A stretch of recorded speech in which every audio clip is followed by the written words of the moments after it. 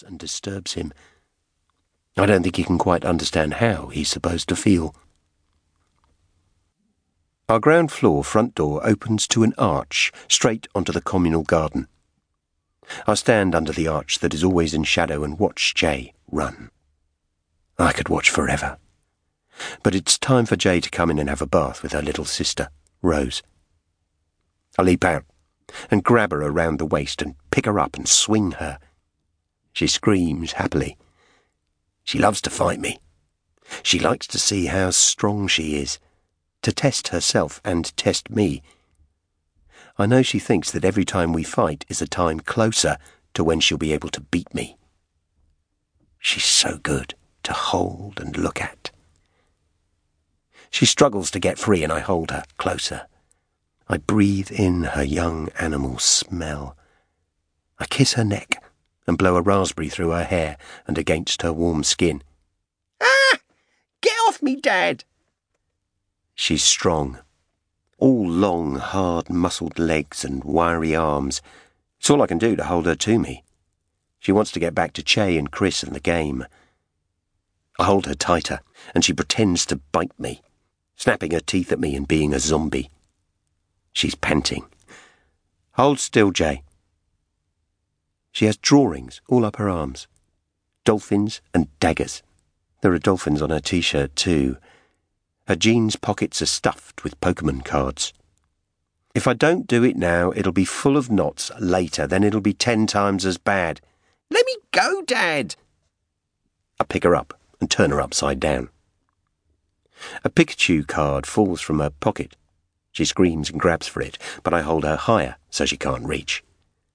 Her hair falls in a shining cascade to the ground. I pretend to beat her with the plastic back of the hairbrush. I turn her the right way up. Hair covers her face, and she's laughing all the time. She parts the curtain of hair and sticks her tongue out at me, shrieks, and closes the curtain. She stands in front of me, all hunched up, her arms raised in a monster pose, panting and laughing at the same time. "Come on, Bear Bum," I say. "I really need to do this now."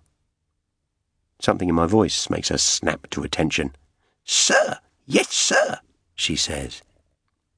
She stands straight as a knife, arms by her side. She's trying to keep a straight face. I put one hand on her chest to keep her still.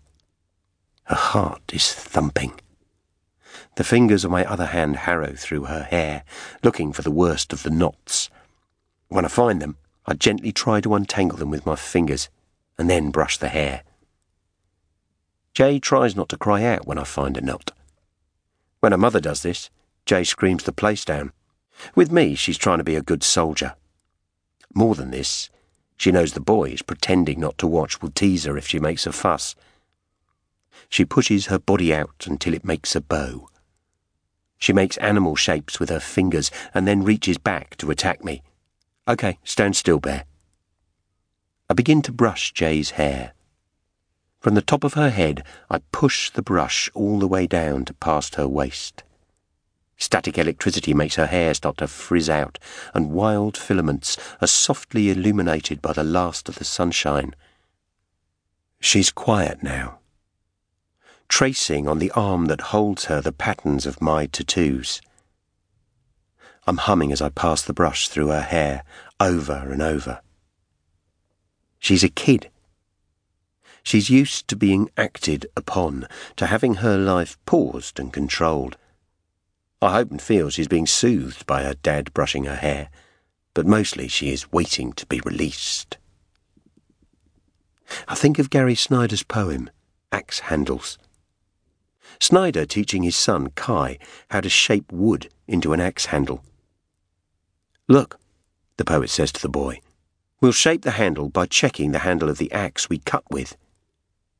Snyder remembers the Chinese saying, centuries old, "When making an axe handle, the pattern is not far off." Shaped and shaper. What kind of axe am I? Jay and Christian carry on playing, but their hearts aren't in it. They're arguing about whose turn it is to go in goal. They need their Jay back, especially Chris. Carefully.